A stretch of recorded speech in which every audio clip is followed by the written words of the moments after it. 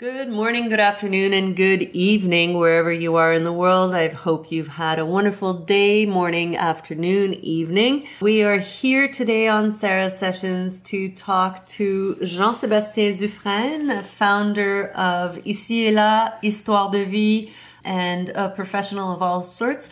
I will let him explore his titles if need be. We are here to have a wonderful little conversation about why you've been doing this. So let me ask you, who are you? Good question. Can we start with that? Sure. Well, thank you, first of all, Sarah, for inviting me here today. It's really an honor for me to be part of that series. I would say that I would define myself as a curious, lifelong learner. That is always seeking to better understand and rethink how we individually and collectively adapt to this ever-changing, complex world in which we live in. So how we interact between each other, how we make decisions also. So I've worked for the past years on various topics, but always related to how we connect as humans and how we move forward, as groups, as a collectivity. So you mentioned the organization Ici et Là that I founded almost 20 years ago. So it's been a while. I've been around for a while. And its mission is to promote a more inclusive society through intercultural education. So to create spaces where people can interact, can share what they learn about each other in safe spaces where we allow ourselves to be vulnerable. We allow ourselves also to seek what is our true identity. Because I think it's important to better know who we are if we want to share it with someone else and to interact and to learn from someone else. So that organization has been around for, like I said, 20 years, working with youth, with adults also, but always seeking to create these spaces that I think are so important where we can learn from each other and grow together. And also, like you mentioned, I've went through a master's degree in intercultural mediation, actually. So I'm a mediator also by training, and I'm currently doing a master's in human systems intervention at Concordia, and a doctorate in law at University of Sherbrooke. So studying governance, actually, because I believe that. That we have as a people, there's different ways that we found to give ourselves norms. So there is, the formal way, I would say, that is like the lawmakers, politicians that would vote on laws. You have also the judges who are making decisions that after are being used to create norm, and you have sometimes experts that will come up with ideas and theories that also are used to create norms. But nowadays, what we see is that civil society also creates its own norms. So you have groups of people that decide together about how we should give ourselves rules, either in small groups and organizations and collectivities. So I'm interested also in how this way of giving ourselves norms can maybe be a better way to address complex issues where politicians fail. Like when we talk about climate change, and we're wondering why is it that it's so complicated to get politicians to take concrete actions on that? And there are some explanations. I've worked for many years also on electoral reform, so I know that there is there is an issue with our systems of how the power is given to the decision makers. So maybe we'll talk about this a little bit later, but I think that there is something that we've seen for the past years that there is some power coming from civil society of giving ourselves some norms, and I'm interested in seeing how we can better address those complex issues by having collectivities and groups of people taking and addressing these issues together. How fascinating. How fascinating. Were you always such a social science fanatic to go and look into how these interconnections and these dynamics evolve? Or how did you start in all of this? How did you know one day to go towards this? What called you? Yeah, I think we all need an experience that we live and we go through, and then we have some sort of an awakening, because I think that we live in a society that tries to tell us that there is stability, that there is comfort, and there is so many distractions around that we have, so that we don't necessarily pay that much attention to issues and to societal issues and complex issues that are affecting our world. And I think that through some experience, and one specific one that I lived when I went for the first time in Mali, in West Africa, in 2002, I spent a few months there and just experiencing a reality that was totally different than mine, from here, because I'm originally from Quebec, from Sept-Îles, the north coast of Quebec. So to go in a really remote place and to experience that. At the time, it was not that common. Nowadays you have more youth traveling around. It's more common that people, would want to go and experience things. But at the time, it was not that common. And I think that this really allowed me to realize that there was a really big value in connecting with people that see the world in a different way, and to re-question our own perception of the world. And I think that this part of re-questioning who we are, and wondering, am I really who I want to be? And seeing that what I've been told that I am, and what I've thought that I am for so many years can be different. And just this little realization, this little awakening is really powerful. Because we can spend a whole lifetime, without questioning who we are, and sometimes with experiencing a situation where you get this dissonance of saying, well, the reality that I thought the world was, well, there is another reality, that is really different, and just having to experience that. For some people, maybe it's a given, people that have traveled, people have immigrated, for example, have experienced that. Of having two different realities, but for people who were born in some place and have lived their whole life, it's not necessarily something that comes, naturally. So you have to force yourself to live such experience, and I think that this specific experience gave me this awakening that there is value in re-questioning who we are, and then trying to figure out ways to define what we want to be and to cultivate. And to curate our surroundings, to be able to have the soil to cultivate, right? Yeah, and I think also what I realized that this was an experience that I personally lived, but I saw value in creating spaces where other people could experience that. So that's why through this organization, ICIELA, that I founded after I came back from that first trip to Mali, was to create those spaces where we could, in a safe environment, where people could feel trust, can feel that they won't be judged.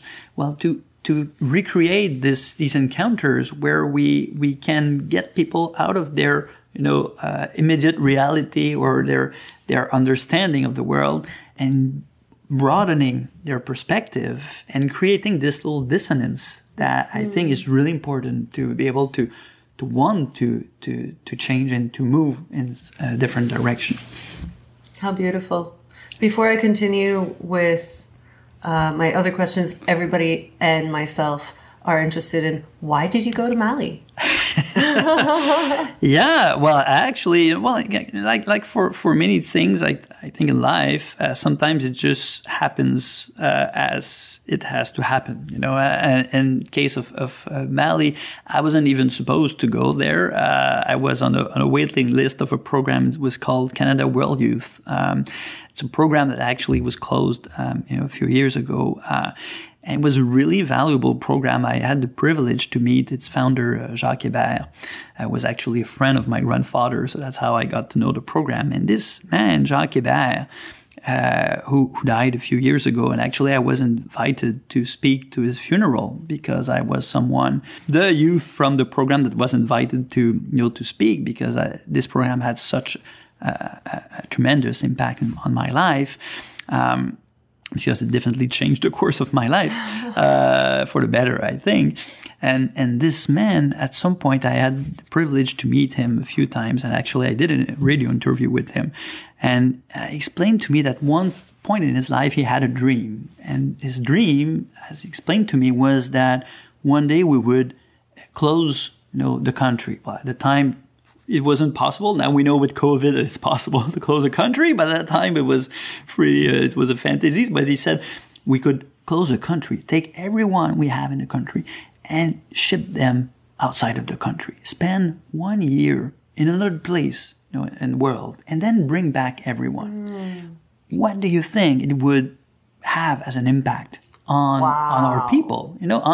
On the majority group, of people who have maybe traveled a bit, went to, some resorts or some, major touristic destinations, but have not necessarily experienced what it is to really live a different reality and really get out of her daily, routine. He said, what do you think it would make us as a people? So we would be leaders in the world, being open to diversity, to collaborating with other people, It would be, extraordinary. He said, well, it's true we cannot do that for everyone, but at least let's allow all the youth who want to experience that to do it. And that was the essence of Canada World Youth. So I found that this vision was interesting. And with my organization, ICLA, we wanted to recreate a similar context. Ideally, you would want to have people to go elsewhere and to experience firsthand what it is to live a different reality.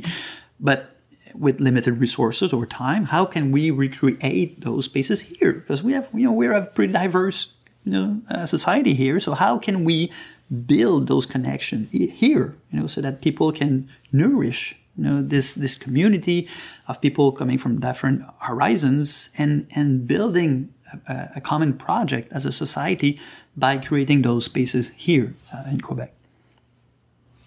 How beautiful. And how exciting. Monsieur Hébert was clearly a very wise man with fantastic ideas. And you followed the footsteps. You followed what this youth Canada-wide program was supposed to do. And it brought you to Mali to experience this and bring it back to here. So can you tell us a little more about ICLA and how it's evolved, what it is and how it's evolved since 2002. Well, actually, it really started as a youth-led organization. We were students, we were doing meetings in the library, at the cafes, and so we really started as a volunteer organization, doing activities in classes, in classrooms, and having kids from different countries corresponding to video, to writing. At some point, we started to have funding. And ultimately, over the years, we got more and more professional. We started to hire people once we got some funding and developed a theory of change that actually is, we think that if we allow individuals to experience these spaces of meeting with people from different realities and broadening our perspectives, these people will become actors of change also. So we started at the individual level. Now we're working more with organizations. So co-constructing inclusion policies in organizations. So we're working more at the systemic level. And I think that by working in that direction, we have an opportunity, I would say, that is quite unique, in Quebec, because we have, even though we have lots of issues with diversity, with the current government, and with all the politics around it, and that is not necessarily all that positive, because there is some people making a lot of political gain in trying to to try to antagonize some parts of the population, which I think is going in the opposite direction of wanting to build a common project. Because there's a really good opportunity here to build a project where everyone can feel a part of. So I think that there's this real potential to do really extraordinary things here in Quebec. For two reasons. There's something that I think we don't value as much, for people who are born here, but we have freedom, we have liberties, we have security, we have stability that can be really ground for experimentation, of trying things, of exploring,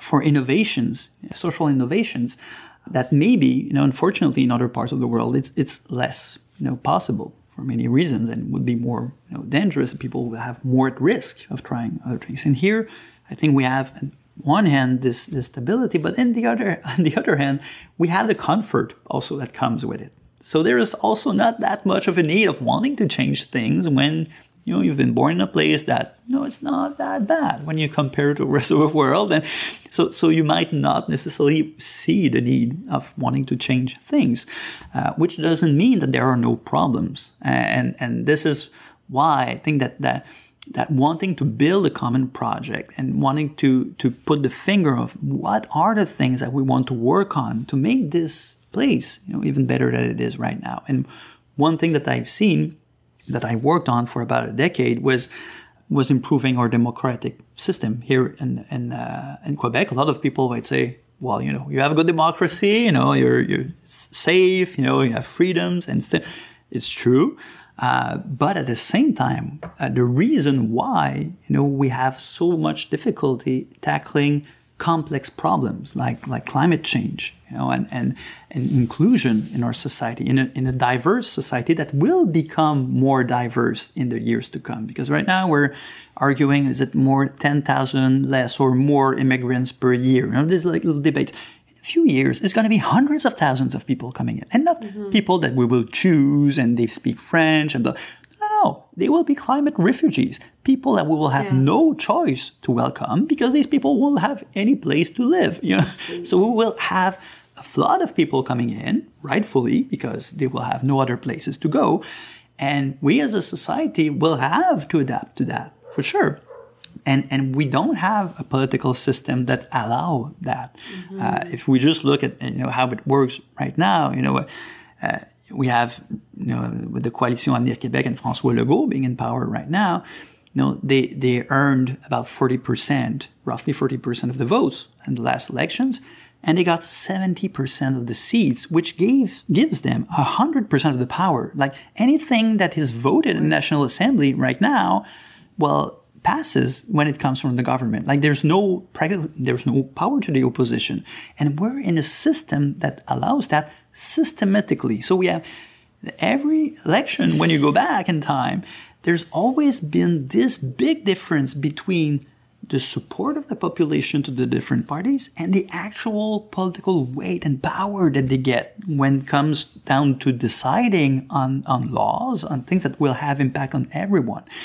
And this, for me, is really, really important, because when you want to tackle complex issues like inclusion, like climate change, when you have a system like that, it's really difficult, because the government, the party in the power, they just have to rely on the minority of the population to remain in power. And this minority, quite often, in the current case, they don't really want to take much action on climate change. They want to remain their key little comfort, and they don't really want to do that much for inclusion because they want to stay with true Quebecers. And so there's a big issue with the structure that we have and the way that we have the power structured here that I find that is really important to address. The problem is why we don't address it, I believe, is that we have. We don't, I think, as a people, we have, like I said, too much comfort right now with our situation. And we don't have this perception of who we are versus who we want to be. And that, I think, as an individual... versus who we want to be. Yeah, and that requires clarity on who we want to be. How do we know? Voilà. So like I said, for the individuals, with ICI-là, and we've been working of trying to allow people to pinpoint what they are really, what's their own identity and what they want to become. And I think that when you're able to nail this down, to verbalize that, for individuals or for groups, and it's the same, when you're able to put words and say, well, this is what I want to become, and I realize that this is what I am right now, there's this gap between the two. And I think this is where the magic happens. Because when you realize that, this is room for change. This is where you can take action. But for this, you need to have this discussion, this dialogue, this space of interaction where people can discuss on, well, what is it that we really want? And I think that actually in Quebec, we haven't had this opportunity yet to do this conversation, but with the whole population, not just. Do you think that we've had this conversation on individual levels? Because I think that would be a good start. Even at an individual level. Yeah, you're right. Yeah. You're right. At the individual level, there is very little opportunities that we have or that we take to take the time to just sit back and say, well, what is it that I really want and that I really want to be versus what I am? And this is so precious when we realize that, when we're able to put a finger on that. And so, like you said, yes, at an individual level, I think we need to do it, but also at different levels. And that's why, in my doctorate in law and working on governance, I'm really interested on how as groups, we can come to agree on what are the norms that we can agree and that we can give ourselves. What are the factors that come in play to make this, to allow people to really reveal what is it that they truly want and truly want to become, and to create this, to realize that this space is there for us to grow and to take action. And it's only then, I think, that we can really take action, because if not, we can remain in our position forever. You have people who would remain the same for their whole life. You have societies that will move back and forth for decades, for centuries. And I think it's so important nowadays because we are facing complex issues that require to take bold actions, to maybe have a chance to resolve them. And that for me requires that we have these kinds of discussions. And it happened a few times in Industry of Quebec where we had this, regional tours of people who organized, like, okay, we're going to have this, il faut qu'on se parle, or things like that.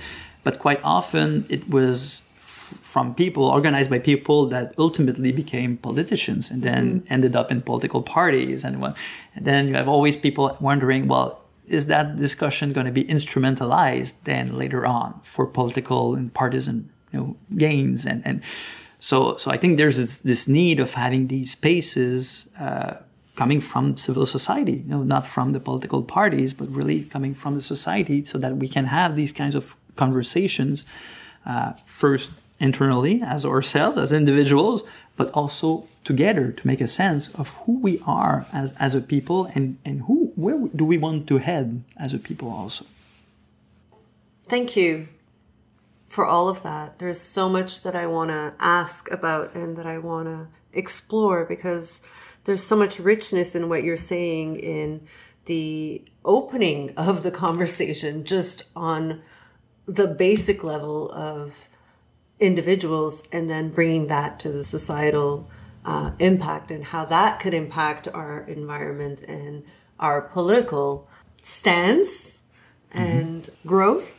But like, in your experience so far, from ici et là, from your master's and your doctorate and your studies, as well as your work in publishing, how do you see that happening in the society that we have today, which is so individualized, so me, and very closed in a day and age where everything should be more open, but still racism is prevalent and very systemic.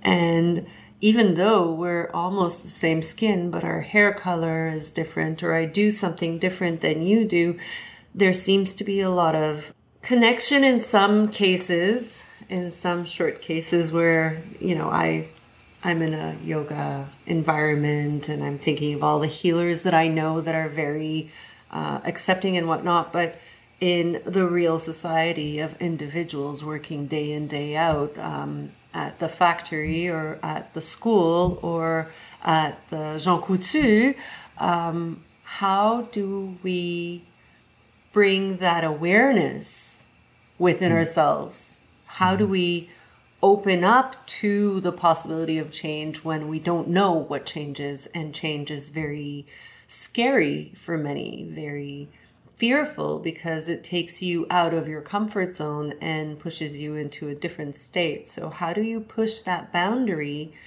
within people for themselves? Or do you see that happen? Is that too much of a big question? Well, first you mentioned the publishing, maybe for the people who are listening, just to point out we didn't address that. But I also have a business in the publishing industry, an agency that represents publishers and authors internationally for the sale of translation rights. So the purpose and the link I would make with this business is really to allow the travel of literature, of publishing content from here to other countries, to exchange, because literature is also a big cultural vector. So that's also a way to promote these exchanges and to better understand each other. But to go back to your question, yes, I think I don't think we can expect realistically, a lot of change in our own generations. I think it's something that will go maybe beyond our lifetime also. It's work over several generations. I've seen a lot of change, even with the youth that we work with, in terms of, openness, in terms of curiosity, of wanting to understand things that maybe just a few generations back, we didn't have that. It was really centered on for some people, of our own existence, of our own, comfort. And so we're seeing more, I think, curiosity, more awareness of mental health and mental wellness issues. And I like also the mental wellness, because it's not just in reaction, but it's also how can we prevent? How can we create spaces that for us, to maintain a mental wellness? And I've seen that with students that I've been with and youth that I work with, and that they have really they're really cautious about that. And I see this as being positive, because, being more aware of ourselves, as you said a bit earlier, is a really important step, of being well with ourselves. And I think that we see in the current young generation more awareness about that. And I'm confident that at some point, being more cautious about ourselves will bring us to pay more attention to what is it that impacts everyone. What are the overarching issues? What are the greater scheme of things? What are these issues? And the climate is one. Inclusion is one. How can we live together? In a way that everyone can fulfill their potential, so that as a society, as a whole, we succeed all together. And I think this is a way of thinking that I don't think we can impose it. I don't think we can push this. I think it will come from this awareness that our own wellness also comes from the wellness of others. We cannot just rely on our own wellness. But that, I think, will take maybe one or two more generations to get there. And the big issue is that climate change will catch up with us, because this is right now. So this is my concern, is that we're running out of time. It's not, if we had more time, we can wait for several generations for this to happen. So there is this need of taking action, I think now. So we need to provoke a bit the thing. So for me, I think trying to work on, like my researches are on how to bring these decision making, these exchanges at more local level, how to to discuss on how we want to govern ourselves and create norm amongst ourselves at some local level. Is it on environmental issues, on social issues, but at the local level, in communities, in groups, in organizations? I think this is a level where it is manageable. We can do something. We can have an impact. People can feel the impact and experience it, can see the value in having these spaces where we learn from each other, when we share and when we decide together. I think that by experiencing it as much as I experienced my first trip in Mali, to experience situations where we get out of our comfort zone and we put the finger on what we want to become, either personally or as a group, compared to where we are, and experiencing this discomfort and that zone in between. If we can experience it at a local level, in some group managing the decisions at a local level, then I think can build trust that we can do it at other levels. So that's my way of approaching things, and trying to tackle this broader issues before without having to wait for several generations, because that might be a little bit long. Right. And I noticed that the environmental impact that's going on right now with all the floods and all the burnings and the fires and these incredible séismes that are happening around the world, I guess you seem to be very attentive to that and very empowered by bringing that awareness to people, from people's individuation and identity to people's environment, right? Yep. How did you get into that? Yeah, well, it's interesting what you're saying, because actually I went 2 weeks ago to an exhibition at the National Film Board here in Montreal.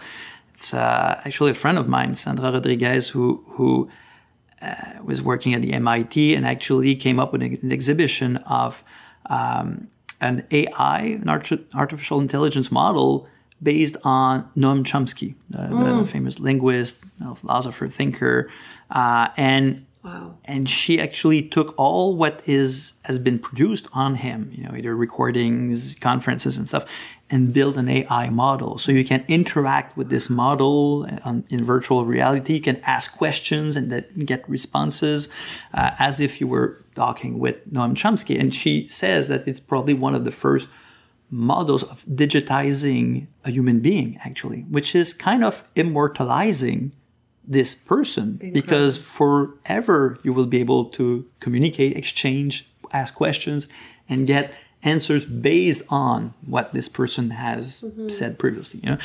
And one of my questions was, based on what you said, when we look at the climate change, the climate crisis, some people would say, that is already beyond what the worst scenarios were predicting. We're already beyond that. Now, scientists don't know anymore what to say, because they're like, man, what we see is worse. It's like when you look at sci-fi movies and you look at reality, and like, well, reality is worse than what the fiction is. So the fiction can't catch up. So we're in that situation right now. So it can be really preoccupying. So I was asking the model, what is the meaning of our existence as humans, in this area, in this age where we're facing these big changes that will affect us all, And the answer that he came with, saying, well, we have as humans this unique capacity of learning and collaborating and figuring out together how to resolve situations. We have this. We have this capacity. Do we have the trust and the confidence in ourselves enough to use it at its full potential? Because this is something we have. We have the capacity. We have the brains. We have the collectivity. We have all these brains around the world, all these people that if we do something together, we have a tremendous power.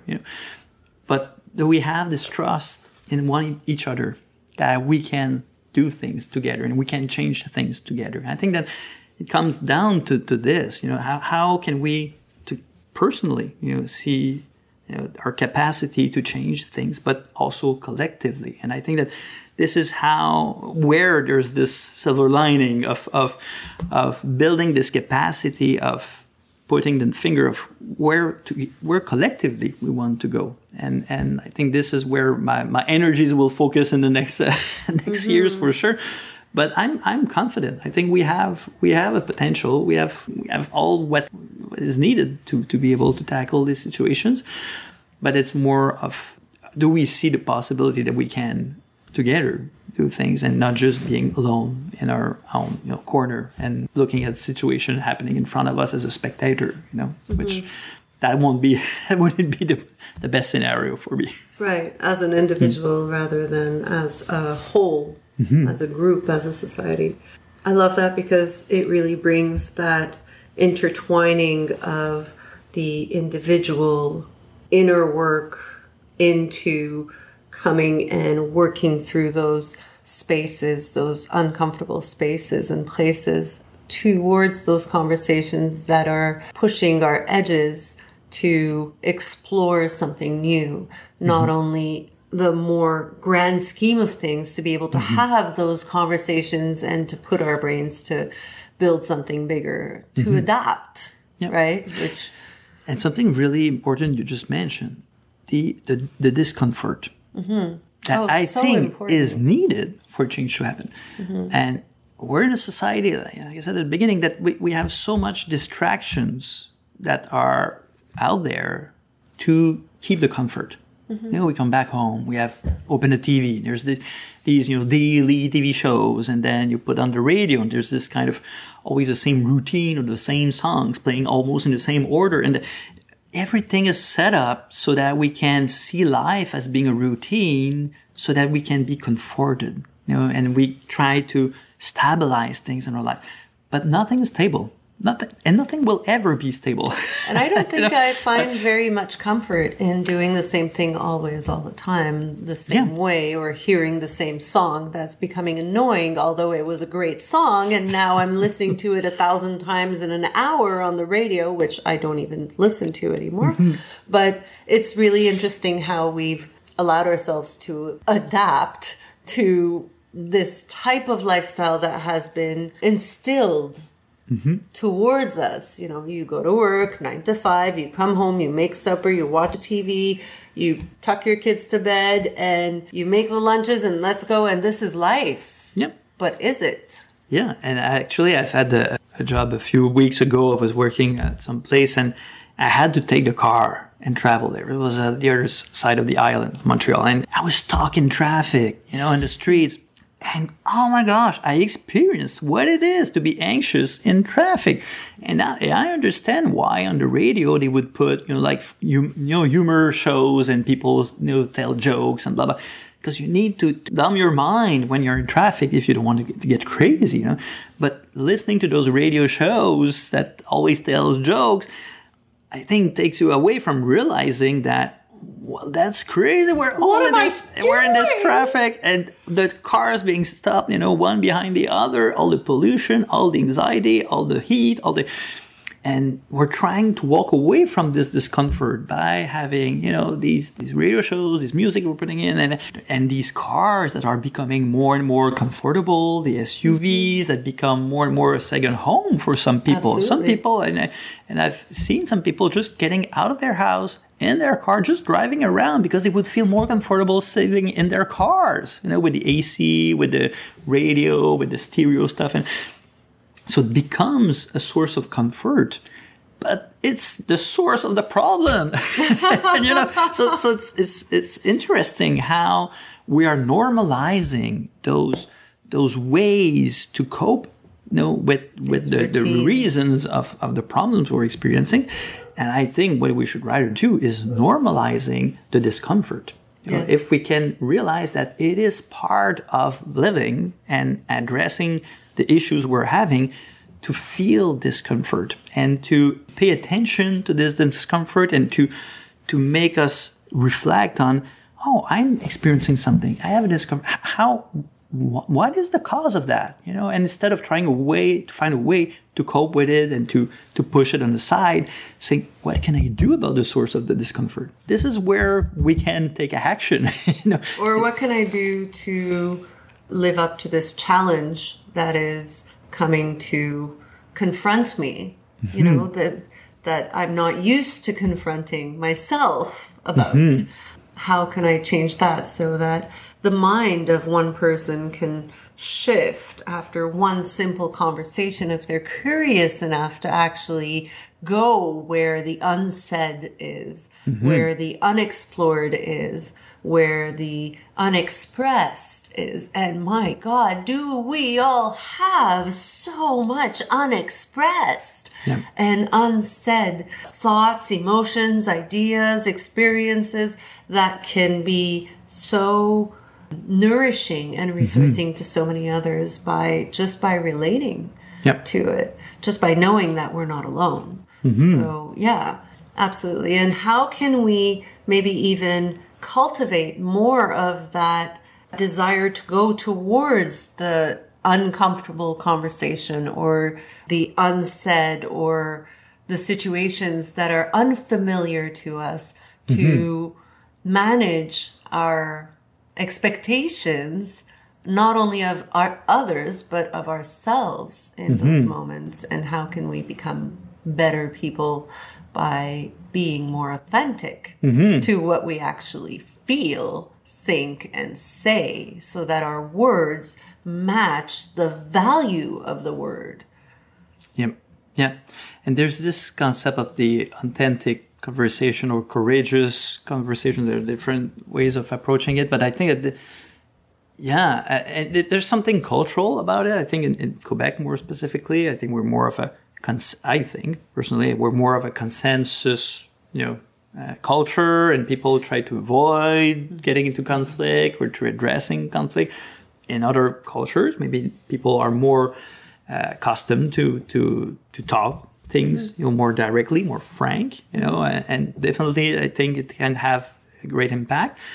So I think here in Quebec, we have this that I think has to be addressed possibly in the education system, but to address this the authenticity, the courageous of raising concerns, and that it's okay to create discomfort. Doesn't mean it has to be disrespectful. No, absolutely not. Two different things. So you can raise concerns about what you're feeling. I mean, that's a proper way to do it. Doesn't necessarily mean that you have to attack someone and say, well, someone else is the reason of my discomfort. But to expressing discomfort is definitely legitimate. And how do we cope with that? How do we accept this sharing and realize that it has a value and that not sharing it is also detrimental to both individual and the group. So I think there's some work to do around creating these spaces, like I used to say, that where we want to go and where we are at with this discomfort, but also in situations where there are tensions, where the discomfort is something that has an importance and actually is a key ingredient in wanting to move forward, in wanting to change, in giving a driving force. And evolve to something different, something not necessarily better or worse, but something different that can maybe open up new possibilities, new ideas. What do you think of the word trust following what you just said? Can that be something that we can build within our societies, within our individual being? And how can we do that to create this opening so that people can have better conversations and better interactions in those uncomfortable situations? Yeah. Well, I think there's something really beautiful about life, and that is that nothing is static. Everything moves, everything changes, And I think there's a big part of us that want to reframe that we don't want to go, we would prefer things to stay the same at some point. And I think this capacity to embrace that things are evolving, that things are organic, that nature, life is always changing, it requires trust in ourselves, that we're capable of facing these changes. We're organic beings. Life is changing. We are changing, and that is okay. So trusting our own capacity, but trusting the others also. That the others are going through not the exact same journey. We all have our journeys. Thankfully, yeah. But we're living on the same world, on the same planet. And so we have commonalities. We have common grounds. And I think that the important is to pinpoint those common grounds and trusting that we're able to find this. And you would be surprised. Sometimes I would go to mediation, sessions and working with groups that, sometimes it would be citizens and would be elected officials. It would be companies. It would be civil society groups around the table, and people with really different interests, and values sometimes. And the challenge is to bring it down to what is our common ground here and what is the key issue that we all agree on, and that we realize that we are all on it together and that we can trust each other, that we're in this together and that we want to move forward together. And I think that really finding this common ground is the key challenge. Cooperation versus competition. Well, yeah, because with competition, we won't achieve anything. We might achieve something for some people, but not that. That's a really nice link to we can make a relation with what I was talking about, political system and democracy in general. Do we value a system where there's one class of people who are ruling? This is our current system right now. This is a system where there's one group ruling and the others follow. Or do we prefer a system where we are collaborating because we are tackling the same problems. We're tackling the same issues that are affecting everyone. How can we together find solutions to that? It might take more time. It might take more discussion. Mm-hmm. Maybe it might be hurtful. It might be painful for some people through, having this discussion, going through this discomfort zone. And yes, up to some extent, we might lose some people in the process. Yeah, sometimes it can go to that extent. But as a people, as a society, I think we have much more to gain in working together. So I think that for this to happen, for sure, we need to come to this common understanding, which requires much more work, working on this. But like you mentioned, for the trust, I think that having trust in ourselves, in our capacity to be this organic being in an ever-changing world, and trusting that others are also in this same ever-changing world, and that even if we think we're really different, we're still, in this same world where we have something in common that is facing the adversity of this world that we don't know how things will go on, how things will evolve. But there is one thing that we're sure of, is that we have to come up with solution that we all work together on it, because if not, none of us will succeed and we'll all hit the wall. So it's all together or nothing at some point, when we're looking at these complex situations. So hopefully, I hope that we as a people and humans will come to this conclusion that our personal interest realize somehow in our collective interest. And if it's not now, well, I hopefully in the generations to come, but I'm confident that this will happen. So as we're coming to the end of the podcast, I'd like to ask you two more really important questions that were brought up as you were talking. There's this talk that we've been having about discomfort and challenge and change. Mm-hmm. However, we haven't really explored what is it that we need to bring forth or learn or get curious about if we want to be able to learn how to have these uncomfortable conversations or discuss these confronting situations or have these challenging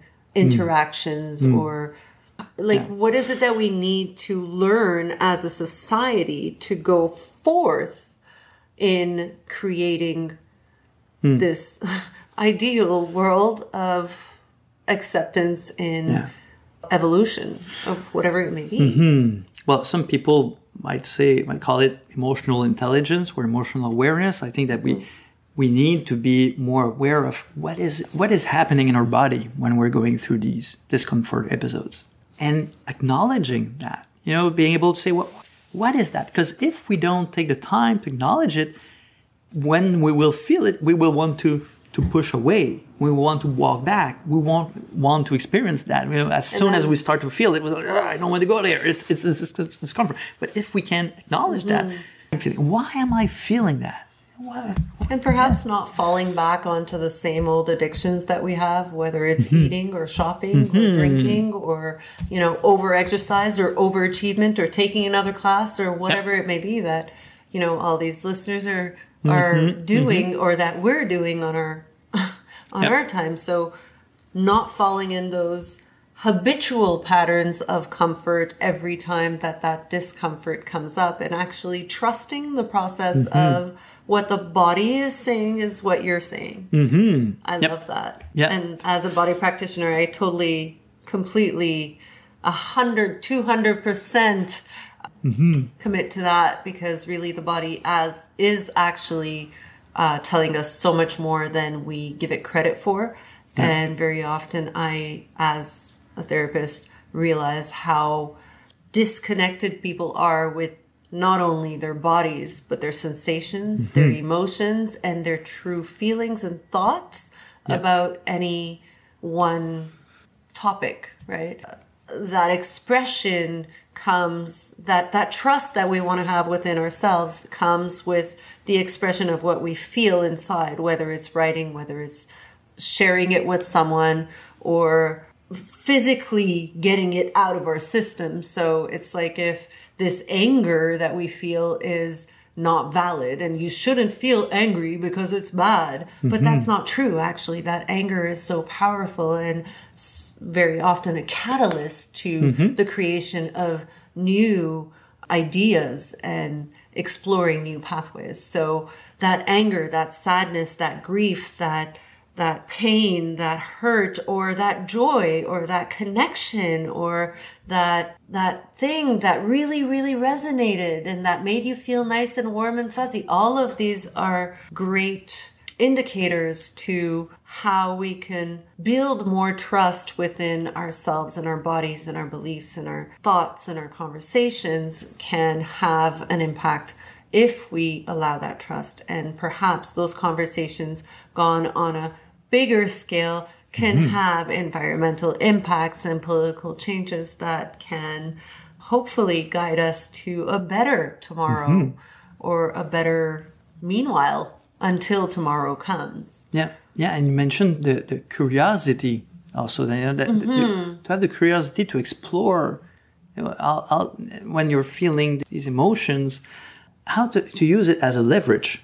And instead of, like you said, going to old patterns, how to use that in the same. Sometimes, and that's interesting. A friend of mine was saying, sometimes the same way that the body will react when you have a fear, for example, could be similar to when you enjoy something. The body will go through that excitement. So how to rewire a bit, saying, well, I feel that. How can I shift that and channel this feeling that I'm having and turn it into something that will bring me to be curious about what I can do about this feeling, and instead of going to the patterns. So definitely this can be something to explore for sure. Fantastic. And as a close, what would you say you are working on for yourself to create that trust, to show up fully in every one of your interactions?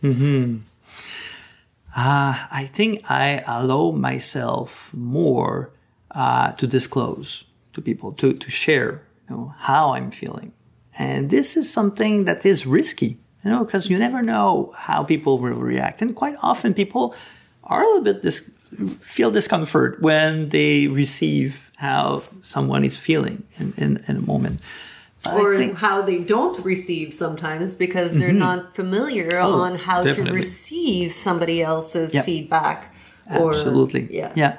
And I think this is part of the militant action we can take on is in the world we live in, to be more, to share more in the world, and just take this little leap of faith in sharing more about our feelings with people, and see how this can have an impact, and how can people sometimes can be, this person shared a bit more than I'm used to. that's weird, but let me think about it. And I'm sure that some people will say, well, that's interesting because it created some discomfort that can lead to something. Now I've learned a little bit more about that person, about this person's view of the world, by sharing how the person was feeling. And by having this mutual disclosure, I think that by disclosing, we allow other people to build that trust that they were talking about. And I think this is definitely something we need more in the world, the trust in ourselves. So trying this more and more and building trust with others by doing it, by sharing. And this is something I think we can all do individually, gradually, maybe not tomorrow start to tell to everyone how you feel about everything, but to start, a little bit more learn the gradually. discernment of knowing when and where and not everywhere how to and everywhere. push our boundaries.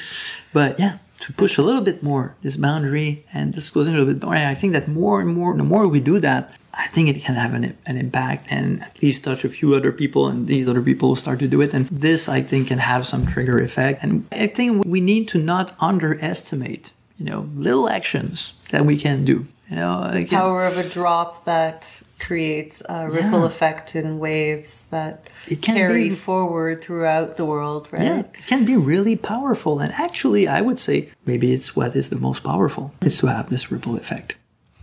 I love that. Is there anything that you would like to share with the listeners before we move on?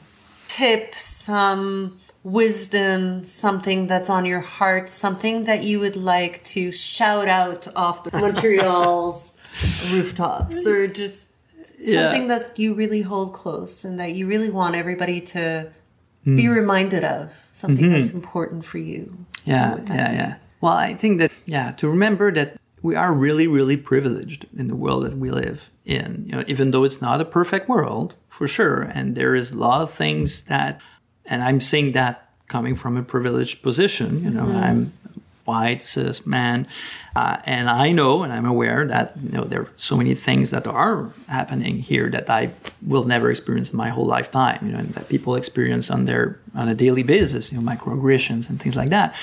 But even though I think that we live in such a privileged position to be in this place in the world, right, in this time, and I really encourage us to be aware of that and to consider this as just a piece of wisdom, saying we have this opportunity, and how can we grow through this opportunity? How can it make us consider our life in a way that is more appreciative of what we are and what we have and what we do.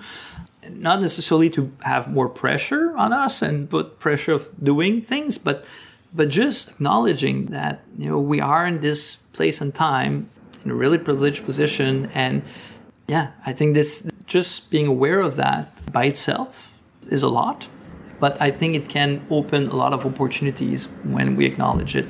And what I hear from that is increasing awareness can really have a ripple effect on our gratitude towards life. And when we step forward with that gratitude, things change.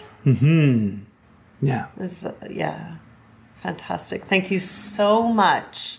I think there's so much more that I want to talk about, but unfortunately, we are out of time, and you have things and I have things, and you probably have things out there wherever you are, whether you're driving or taking a walk or doing laundry, whatever you're doing. I hope you have a fantastic morning, afternoon, or evening. Make sure you take a moment to take 3 deep breaths throughout your day at some point, and perhaps many more times after that, and come back to your awareness of the blessings of your life. I wish you a wonderful morning, afternoon, and evening. See you later.